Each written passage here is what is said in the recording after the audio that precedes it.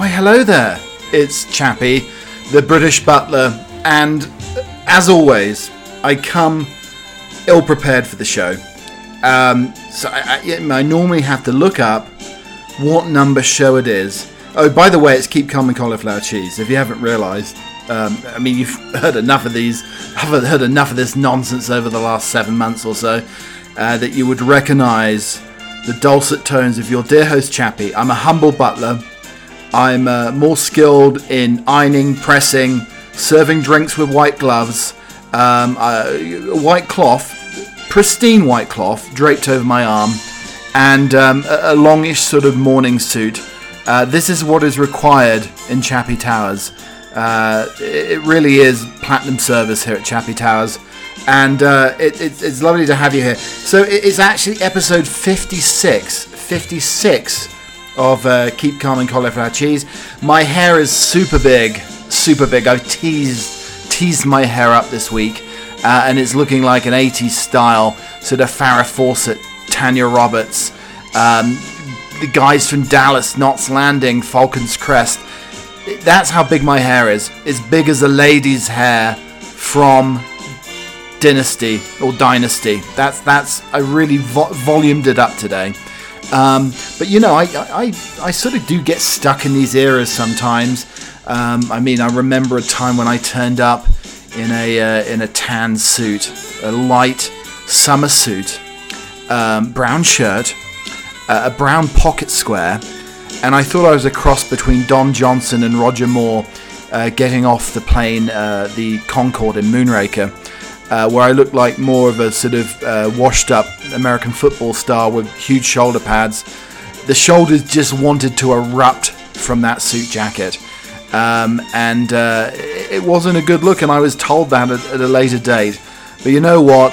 The brown pocket square, the handkerchief in the top pocket will always be a ratings winner, an absolute ratings winner without a doubt. And you know, that's what you need. You need sort of ratings winners. So that sort of 70s and 80s look with the summer suit was an absolute delicious delight. Welcome along to the program. We have a packed show as always. We have a podcast today and one tomorrow. All I'm doing is drinking extra tea. I'm not drug induced or anything like that to give me the energy to do 2 of these fiery, energy thriving podcasts a week. Some of the things we may be talking about today. Sherry and trifle. I talked about trifle last week on the Anglo Ark Archive, and I forgot to. I remembered to put the sherry in the recipe, but I forgot to put the sponge in. And my mother said, "Andrew, you forgot to put the sponge in the trifle. You forgot. You've got remember the sherry, but the sponge it has to soak." So anyway, apologies. We'll be going over that a little bit later as well. We also may have some historical tinder, an enigmatic English eccentric, more from the Anglo Antique Archive as well. Some lost foods from our past potentially. Also, what's happening to pest control and professional pooper scooping in the pandemic? Are people still, involved in these incredibly essential tasks for the public? Also, the reaction to Churchill's bust, the iron bust in the Oval Office was removed. A lot of people are very peeved about the whole thing. Where have all the gold teeth gone? So where has all the gold teeth gone in the world? That we used to be inundated with gold teeth. Also, the mystery of the pickled egg. I mean, what makes this an age-old treat in a pub? You can go and get some pork scratchings, and you can get a pickled egg in a jar. What is it about the Commonweal Garden pickled egg in an English pub? Also, we never talked about subliminal playlists. We never talked about the essential element of the jacket or baked potato. It's one of the most delicious things in the world, but you can turn it into a rather disappointing dinner treat. if you don't do this thing. And we'll be talking about that later. We never even went over Liz Hurley's marmalade making skills last week. Maybe we'll be talking about that. I'm not going to slip on a bikini to make marmalade.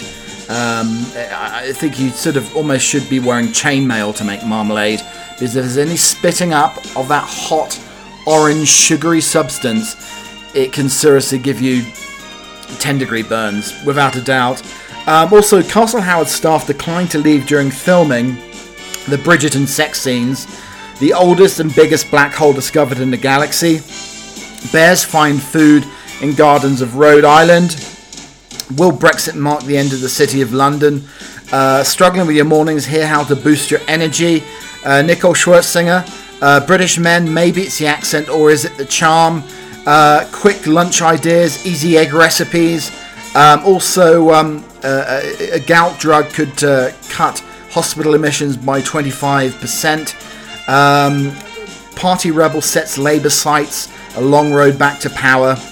And also, from the great corsets to Prada's belted coast, the waist, ladies and gentlemen, is indeed back. We're also going to have some Trumple Trombone, looking at some of the heinous headline crimes of the week, and also discussing the fondue in a slightly odd fashion. That'll slip into Trumple Trombone this week. And more tales from the Potting Shed. Will Percy Grower make an appearance? Well, he may make an appearance either today or tomorrow from the Potting Shed. He is a man with dirt always under his fingernails. And they're always the nails a little bit too long, really. He could be playing a guitar. But the nails are caked, I say, in mud.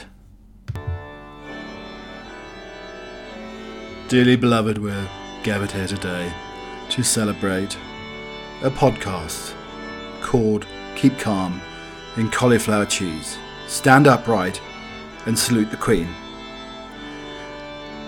So, reaction to Churchill's bust removal mooted for Biden after outrage for Obama. It had once been a transatlantic art scandal, or at least various actors of the questionable intent would have you believe it was. Overheated, confusing, and laden in the end with blatant annoyance, the case of the White House bust of Winston Churchill still persists. Joe Biden has removed it from the Oval Office after 4 years, standing sentry under his predecessor. I mean, it's an absolute abomination to have Churchill's bust in the Oval Office when Trump was there, I think. Who thought he looked something like the wartime Prime Minister? Trump looks nothing like Churchill. Churchill was shorter, fatter, no hair. He liked to tipple. Maybe Trump would have been better if he had actually been drinking. If he had had much scotch as Churchill, he may have been better. An Oval Office redesign brought in new busts. Cesar Chavez, Reverend Martin Luther King, Robert Kennedy, Rosa Parks, Eleanor Roosevelt. Some British tabloids deemed it as a snub. The US Embassy in London put out a video Friday morning underscoring the special relationship between the US and also indeed London was intact. And it's no such thing as some sort of argument or little tete-a-tete over a piece of sculpture. We've seen some discussion about Churchill's bust, so we wanted to remind everybody about the special relationship it's truly about, the embassy wrote on Twitter. It was a 30-second video they had to put out. In another era, the same decision caused an outcry. American conservatives and even some British politicians declared it an issue. But it's just a storm in a teacup, so to speak. I mean, the thing you have to remember here is, does Boris Johnson have any sort of bust or sculpture of Franklin Roosevelt or Teddy Roosevelt or John F. Kennedy or Ronald Reagan on his desk? No. Nothing to be seen in Downing Street. There's no former American politician present in Downing Street in the form of any sort of artwork. So why should the US president have Churchill's bust inside the Oval Office? That's a big question. But everybody is a lot of furore about the whole situation. But I think everybody needs to calm down, sit down, and have a nice cup of tea, dear. Okay, so I got into a little bit of trouble last week. Little bit of trouble from my dearest mother. She said, Andrew, you've had trifle 1,000 times, and you know there's sponge in there. So,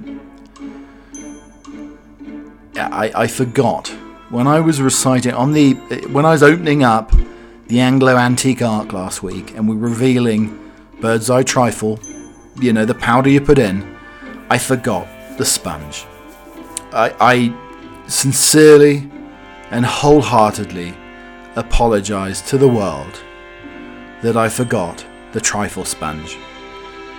Now, Mother was very upset. I mean, how can you have a trifle without the sponge, son? Well, it would be more like a trifle soup, I suppose.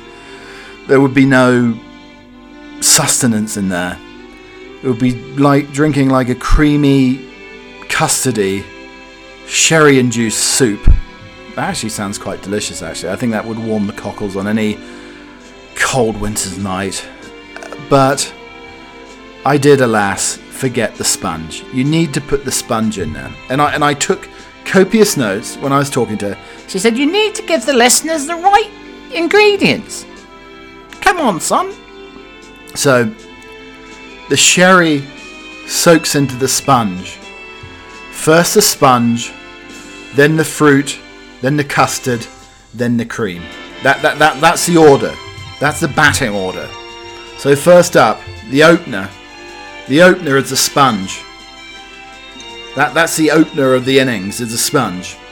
And then first wicket down, you get the fruit. And then batting at number 4, the hero, the greatest of all time, the custard, and then the cream. But I did forget this essential element of the sponge. And please let the trifle gods forgive me. And forever I will remember, upon making a trifle, I will remember the forgotten sponge. This is the day the sponge was forgot. And for that, I'm truly sorry. So, a flight attendant reveals why you should never drink water on a plane. So there's a TikTok star. I'm wondering if she's getting it. I mean, she looks like the flight attendant lady. Kaylee Kuko, is it? Again, I don't know. But she's got her own TikTok account. Her name is Kat Kalamani, and it's been going viral for her behind the scenes on TikTok videos. Does anybody know which airline she works for? Surely she's going to get into some sort of trouble. She hasn't got a uniform on though. Her latest video implores viewers to steer clear of water on planes. A 2019 study found that many airlines possibly provided passengers with unhealthy water. Kat Kalamani is a flight attendant who's been going viral. She dropped another video that has the internet abuzz, as it tells viewers to drink only canned or bottled beverages from a flight. Do not eat these things on an aeroplane, and don't drink these things. The video calling out aeroplane water has been viewed 2 million times. Rule number 1, never consume any liquid that's not in a can or bottle, she said. Those water tanks are never cleaned and they are disgusting. She also said that most flight attendants rarely drink coffee or tea on planes. I thought that was a famous line, coffee, tea or me, since they are both made with the same hot water from the coffee making machines, which they said are rarely cleaned unless they're broken. And then making a face, he said the machines are also located close to the lavatories. She suggested asking for bottled water or canned soft drinks only. I mean, if you want to get bottled water, I have to go to the front of the plane to get the bottled water. It's impossible to get bottled water all the time, and you have to go and ask for it, or they pour it out for you from those siphons or whatever they are. A recent airline water study also urges passengers to avoid water on planes. A 2019 airline water study by Hunter College analysed the quality of drinking water on 11 out of 12 regional airlines. The quality of drinking water varies by airline, according to the study. A water health score ranging from 5 the best to 0 the worst was awarded to each of the airlines based on different criteria. Any score above 3 indicates relatively clean water. Out of the 10 airlines studied, 7 received a score of under 3, according to the study. Similar, Kalamani said, the study concludes that passengers should never drink any water aboard that isn't in a sealed bottle. Do not drink coffee or tea on board. I honestly, I remember now. I do bring my own. I have to say, I do bring my own tea bags. I like to handle my own tea bags. I don't like anybody interfering and giving me insipid, cheap tea bags. So I bring my own tea bags, but I bring my own tea bags, and then I expected a delicious cup. But the milk looked okay. But they put the water in, and it honestly tasted like, I think it was brewed through a rugby player's jockstrap. That's how bad the tea tasted. And this is the tips. The tips have the taste, and it was pretty bloody awful, to be honest. But also, taking this a step further, the study also advises passengers not to wash their hands in the airplane bathrooms, but to use hand sanitizer. I mean, how are you meant to do that? I guess you could wash your hands and then sanitize afterwards. Will probably be the key. While the water on planes is pumped in from municipal systems, the quality also depends on where in the world the plane's located. The quality is also affected by the cleanliness and safety of the equipment used to transfer the water to the plane. I mean, I'm at the viewpoint now. I mean, some of the aeroplanes. I mean, Delta has excellent food. Or not excellent, but pretty good food. But I'm of the opinion now, bring your water, bring your tea. Could you bring a tea kettle, like a portable tea kettle, and plug it in, like a USB tea kettle that could boil your own water? Well, that might be a safety hazard, I suppose.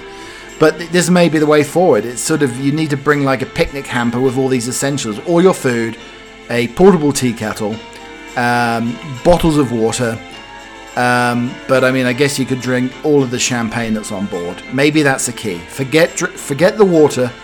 Just drink champagne when you're 30,000 miles up in the air. That could be the solution. So I don't know if any of you out there have ever had the situation where you get it's almost like a subliminal playlist. You're not thinking about creating a playlist, or you don't necessarily have a particular list of songs in mind. But I have found over the years, sometimes you mention a song, and all of a sudden, within hours, possibly just a couple of days, the song plays on the radio. And it happened to me a few weeks ago. I was talking about Foo Fighters' Monkey Wrench, and then Virgin Radio played Monkey Wrench. I think it was the same day, which is crazy. I had all the list of songs, and you're talking about a song that you haven't heard in a long time, and then suddenly it's played. It's almost like the boop, boop, boop, boop, boop, boop. It's like the Twilight Zone. But the craziest of all is, so coming from the UK, Butler Finishing School, where you were taught to hold the knife and fork correctly. I know this is great amusement amongst some about the whole knife and fork situation. I mean, I think that when you turn the fork the other way around, it almost becomes like a shovel. This is how some of the Americans see it. And they put the knife down and they shovel it with the fork. But I've been told that having it round the correct way is more like a shovel. But you're not. You're delicately, it's if you're eating a plate of English peas, you're delicately crushing the peas onto the fork. I mean, I had this on one of my former podcasts. I did give an education in culinary etiquette and table manners. And you crush the peas onto the fork and then move them up to your mouth. There's a very elegant, delicate way of eating. But anyway, going back to the topic here. So I moved to the US and lived in Chicago, and then moved to Albuquerque. Now, you could have thrown a dart at a world map 1,000 times and never hit Albuquerque. Why would you want to hit Albuquerque? I mean, the green chili is excellent. Give it that. But but I moved there. One of my favourite songs, obscure song, a lot of you listeners out there probably wouldn't have heard of it. Highly recommended. A band called Prefab Sprout. Great 80s band. Paddy McClune was the lead singer. And one of his songs was called The King of Rock and Roll. And the line in the song, I think this is the lyrics. I mean, it's difficult to tell sometimes, and I know that's another whole podcast, mispronounced lyrics. But it goes, hot dog jumping fast, Albuquerque. One of my favourite songs had the town of Albuquerque contained within it. And within probably 12 years, I was living there. The humble British butler living in Albuquerque. And one of my favourite songs growing up, still is one of my favourite songs, King of Rock and Roll, Prefab Sprout, had Albuquerque in it. Now you're truly reaching the subliminal playlist Twilight Zone. So the Castle Howard staff declined to leave filming of Bridgerton sex scenes.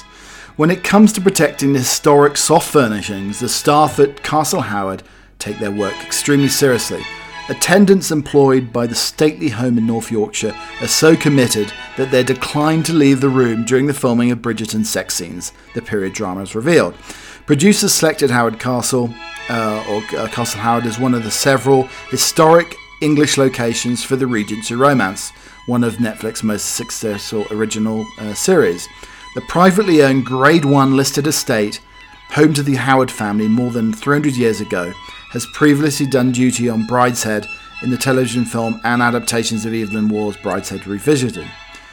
Viewers see the Duke, Simon Bassett, played by Regé Jean Page, enjoy several moments of marital bliss with his bride, Daphne Bridgerton.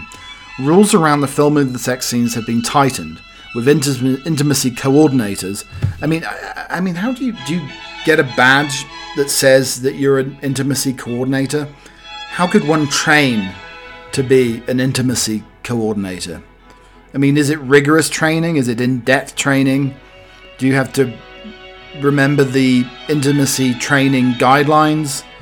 Is there an intimacy training Bible? I guess it could be D.H. Lawrence's Lady Chatterley's Lover. That could be one of the probably essential reading lists, I would say. Most productions also insist upon closed set, meaning one crew member who need to be present are allowed to see the performers in a state of undress. This rule proved difficult to enforce as the Castle Howard staff, who had been instructed to ensure the Netflix crew did not do any damage to the 18th century property. When you go into a country house, there's far less flexibility than you would ever imagine. You can't even move the bed, you can't even move the painting, and you can't even move the wardrobe, said one of the staff members. So in the Duke's bedroom, which was at Castle Howard, and Donovan and Page spent a lot of time in that bed, and there was room monitors in the room, and they were doing the sex scenes, and they wouldn't leave. The idea of a closed set is absolutely sacrosanct. For the room monitors, their jobs were more sacrosanct to them, so there were scenes with us where nobody actually left the bedroom. So we'd be shooting a sex scene, and they would say, "Go easy on the bed, go easy on the bedpost." I mean, maybe some sort of Regency alarm should go off if they're too rigorous with the bedpost, if there's fear of the bed collapsing or something. We expect the post-lockdown Castle Howard will be in high demand on the domestic tourist list. I'm sure a lot of people will be going along expecting to see some rumpy-pumpy in these bedrooms and being sorely disappointed. But anyway, I think maybe that could be an interesting career move for one. So from one black hole to another, I guess. The oldest and biggest black hole has been discovered in the galaxy, weighing almost at 100 billion suns and located in an environment where temperatures reach a sizzling 100 million Celsius. The object at the center of the galaxy cluster, Abell 2261, should be fairly easy to find, but a black hole thought to be located 2.7 billion light years from Earth has gone missing, posing a mystery for the astronomers scanning the universe for clues as where it went. However, even astronomers hunt for the missing black hole, other stargazers have detected a new one through the observation of a quasar, a swirling mass of light and matter circling the black hole. And they've also named it a series of numbers. The quasar points to the existence of the most distant supermassive black hole found to date. Located 13 billion light years away and merely 690 million years after the Big Bang, is 20 million years older than any black hole previously detected, and will, scientists believe, provide important insight into the formation of the universe. I wonder if you cut a tree in half and you count the number of rings, if you have to do something similar, if there's a calculus or some sort of vernier caliper measuring stick or something to count how old these black holes are. I mean, how on earth would you determine how old a black hole is? I mean, it's hard enough, as you get a little older to count the rings on a tree, but determining how old one of these ancient black holes in the universe is must be nigh on impossible. Or you need an incredibly powerful telescope. Oh, hello there. It's Percy Grower. Percy Grower. Not a shower, not a grower. And we're looking at, today, how to prune your roses like an expert. It will be time in the next few weeks to prune rose bushes, which is always a satisfying job. You then step back and watch and wait for those newly shaped bushes to transform into mounds of flowers, big old mounds. Talking of mounds, you've got the bush. It's very much a catch-all word when it comes to roses, because there's so many types, from miniatures of great gangling old-fashioned shrubs to fat-hipped hedges to hybrid tea roses. However, they all have things in common when it comes to spring pruning. You have to follow this guide. Short and recent strong shoots, those are greener and smoother rather than the brown and rough. The best flowers will be produced on side shoots that have already extended or been made from last year's growth. In pruning, you need to shorten the existing side shoots to a few buds and cut back fat new big shoots to make them produce lots of flowering shoots. In terms of how far to cut, rose varies so much. However, cutting back 30 or 50% is a good rule of thumb, a green thumb. Shorter growing and thinner stem varieties can be pruned more gently. Prune positively, not brutally. Oh, and before I go, how many beans does it take to make a bean soup? You don't know? Well, it takes 239 beans. Why do you ask? Because if you added one more bean, it would make the soup too farty. Cheerio for now.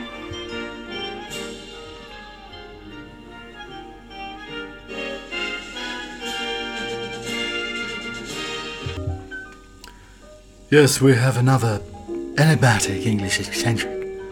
So this week we have the Gentle Mole. The 5th Duke of Portland, William John Cavendish Bentinck Scott, earned the nickname the Gentle Mole for his habit of digging subterranean tunnels all over his estate at Welbeck Abbey. One tunnel starting near the stables, which ran for 1.25 miles, can still be seen today and was big enough for special carriage to be used by the 5th Duke of Portland. According to the local history site, the 5th Duke of Portland was far from mad. In a time of abject poverty in Worksop, Mansfield and district, the Duke's excavations were in fact a make-work project, providing a living for 15,000 workmen. The subterranean work included the digging of flood dikes and mill ponds.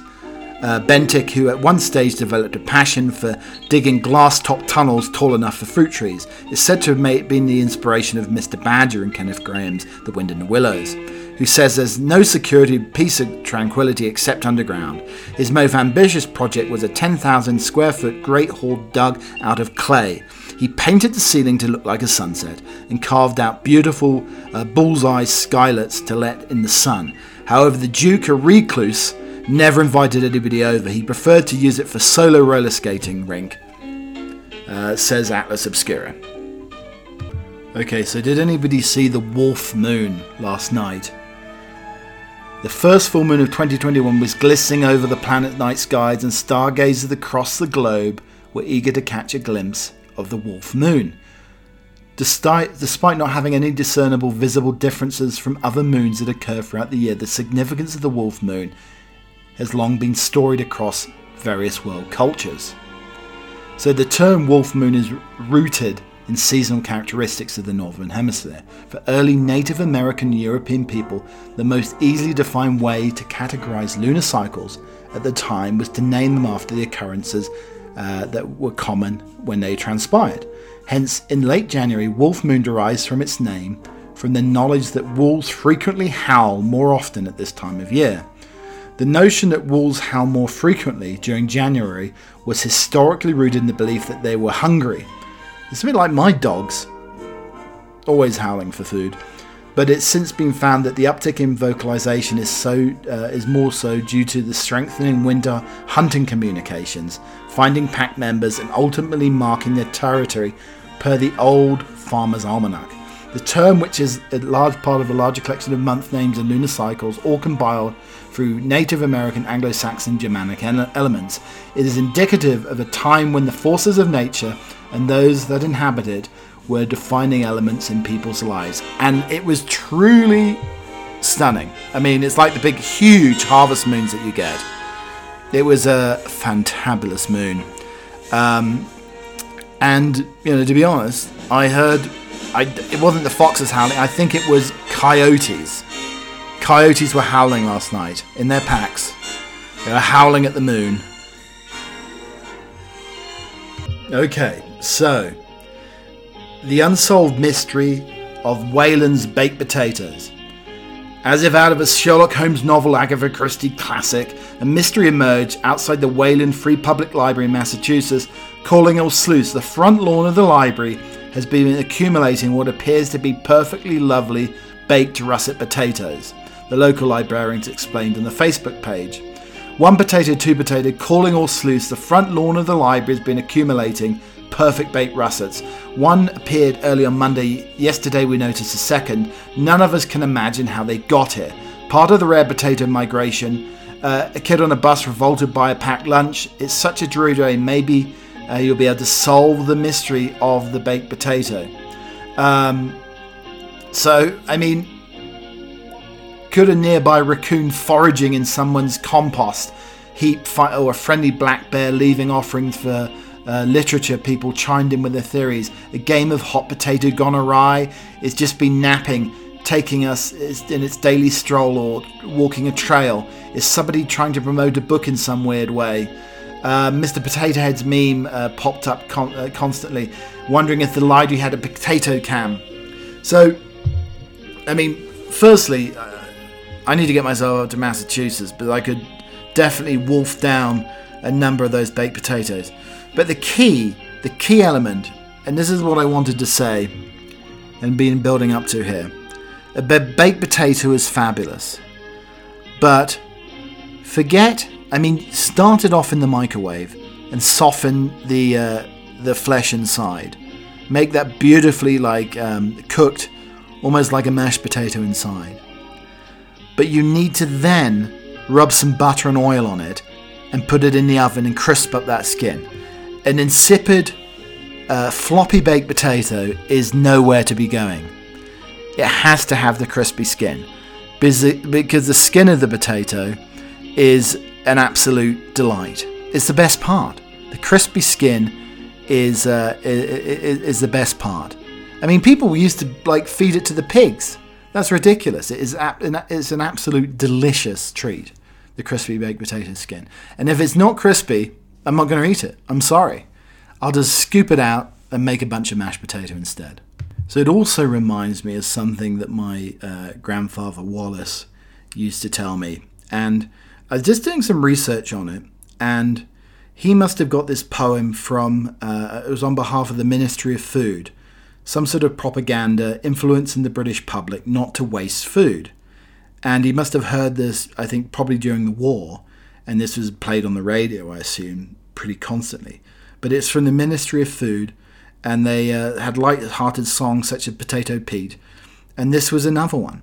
Dearly beloved brethren, it's not a sin to peel potatoes to throw away the skin. The skin feeds the pigs, and the pigs feed us. Dearly beloved brethren, is that not enough?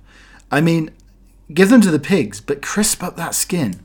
The skin is like culinary armour. It's absolutely delicious, crust up, lots of butter on it, and maybe some dash of mature cheddar. Okay, so we have another trump or trombone. This is where we take some of the worst headlines of the week and equate them to either a sad wah-wah trombone or a rather raspy trump. All the headlines are pretty poor, but let's just dissect them as we go along here.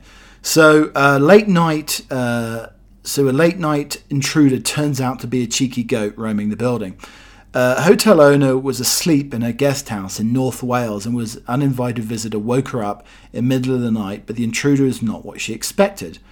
Tracy Zimden was asleep at a guest house in Llandudno in Wales, where she heard strange noises outside of her bedroom at 2 a.m.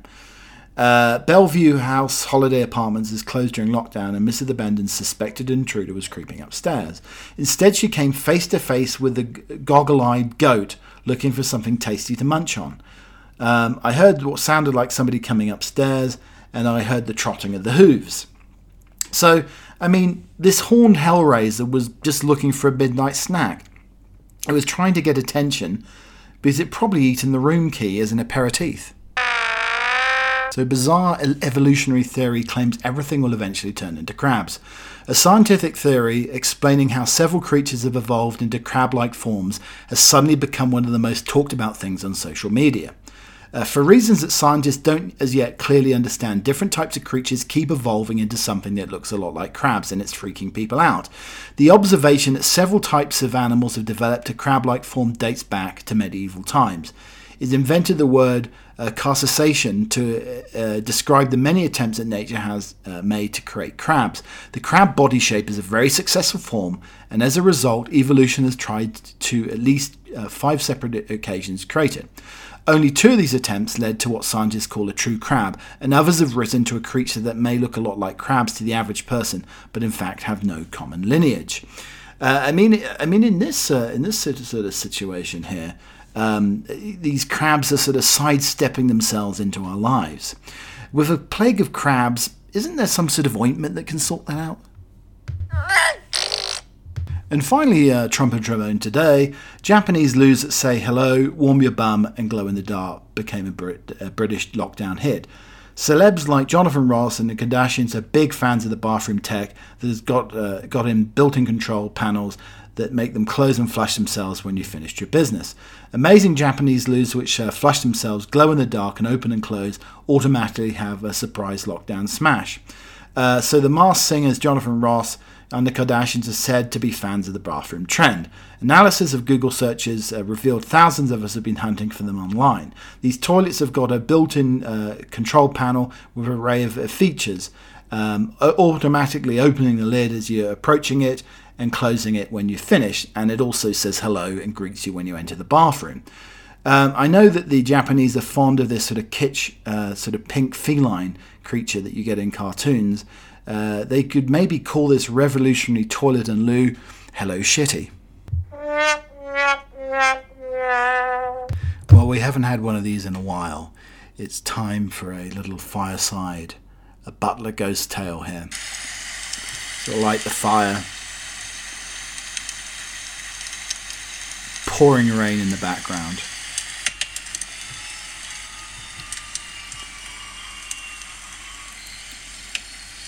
And this week's fireside ghost tale is in Potsford Wood in Suffolk. Potsford Wood is a creepy, eerie place, even in the brightest of summer days. Almost lost amid its creeping carpets of nettle and bracken are the decaying remains of Potsford gibbet, last used on the 14th of April 1699, when Jonas Snell was executed for murder. The secluded wood is a truly frightening place to be on a wild winter night. The skeletal trees stand gaunt and shadowy, their branches reaching out to grip one another in a grim embrace. Locals speak in hushed tones of strange lights that twinkle from the depths of the wood. Strangers talk of a fearsome choking groan that sounds alongside them. Some who have passed to gaze among the rotting remains of the old gibbet have turned to find a mysterious figure in black standing behind them, and are horrified to see that beneath its dark cloak there is nothing more than a grimacing, hollow-eyed skull staring back at them. Oh dearie me, it was quite a creepy one, wasn't it? So anyway, before I go today, I just wanted to, bring to your attention something that's been playing on my mind, Curious Butler's imagination, running riot. And I was thinking the other day, I know we're all into teeth health and perfect sort of Liberace piano teeth these days, especially in America. But where have all the gold teeth gone? I mean, people used to have gold teeth in bands in the 60s and 70s. You saw a Smile, you saw a gold tooth, and maybe even a ruby there as well. But where have the gold teeth gone? They disappeared over the years. No one has them anymore. I know that Goldie and Old Dirty Bastard, the rapper, had several gold teeth. But I'm wondering if we could start a gold rush for gold teeth. I mean, they must be somewhere. There must be people with gold teeth somewhere around here. Could we build some sort of metal detection into a head thermometer so we could maybe locate whoever has the gold teeth anymore? I mean, it could be a new series where we're excavating for gold teeth. We have the metal detectors out, and we could call the TV show Raiders of the Lost Gold Nashers. Thank you very much for listening to this highly esteemed but often ramshackle put together podcast. It's lovely to have your company, as always, on Friday. We'll be back tomorrow, Saturday, for the next edition of the podcast. You can see me across all sorts of portals. Twitter at Keep Cheese, Keep Calm and Cauliflower Cheese on Instagram. I'm on Apple Music, also Pandora, Spotify, across all of the different platforms really. So you can find me. If you actually put a shell to your ear, I think you'll be able to hear the podcast. Just a shell from the beach, and you could hear my dulcet tones through the waves crashing on the shoreline there. But again, thank you for listening, and I'll be back tomorrow. But today we finish with Ralph Waldo Emerson. Finish every day and be done with it. You have done what you could. Some blunders and absurdities no doubt creep in. Forget them as fast as you can. For tomorrow is a new day. You will begin it well and serenely. Cheerio for now.